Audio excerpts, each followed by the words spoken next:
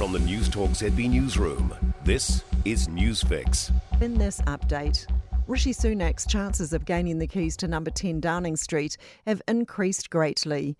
The former UK Chancellor has the backing of 150 Tory MPs, and his main opponent, Boris Johnson, has refused to run.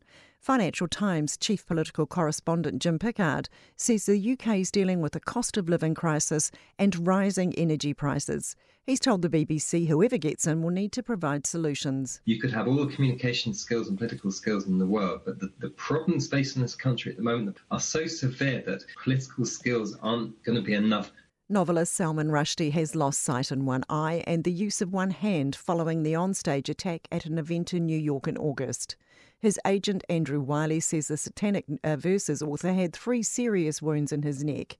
US correspondent Richard Arnold said much of the 75-year-old's life has been defined by controversy. No misty concept for Salman Rushdie. He's lived much of his life under threat after publishing his novel The Satanic Verses back in '88. A 24-year-old man has pleaded not guilty to second-degree attempted murder and assault charges. A reminder your income is just one component of what you need to be financially successful. Economic headwinds are set to continue for the next couple of years as the economy recovers from the COVID pandemic. Personal finance expert Hannah McQueen says you need to separately build your financial resilience and be growing wealth.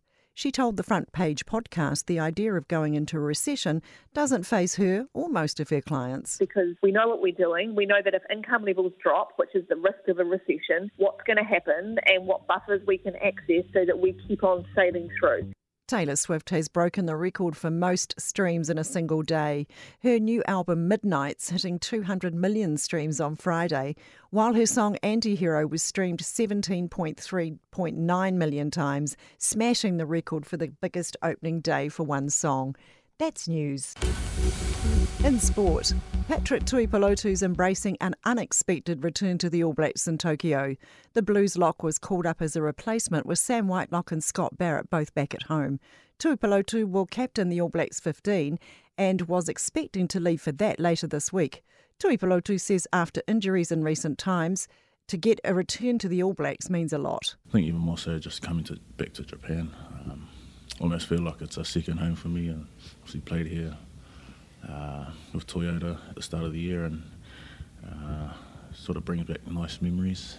Lydia Ko believes she's in the best form of her career after winning the LPGA Ladies Championship in South Korea by a whopping 4 shots.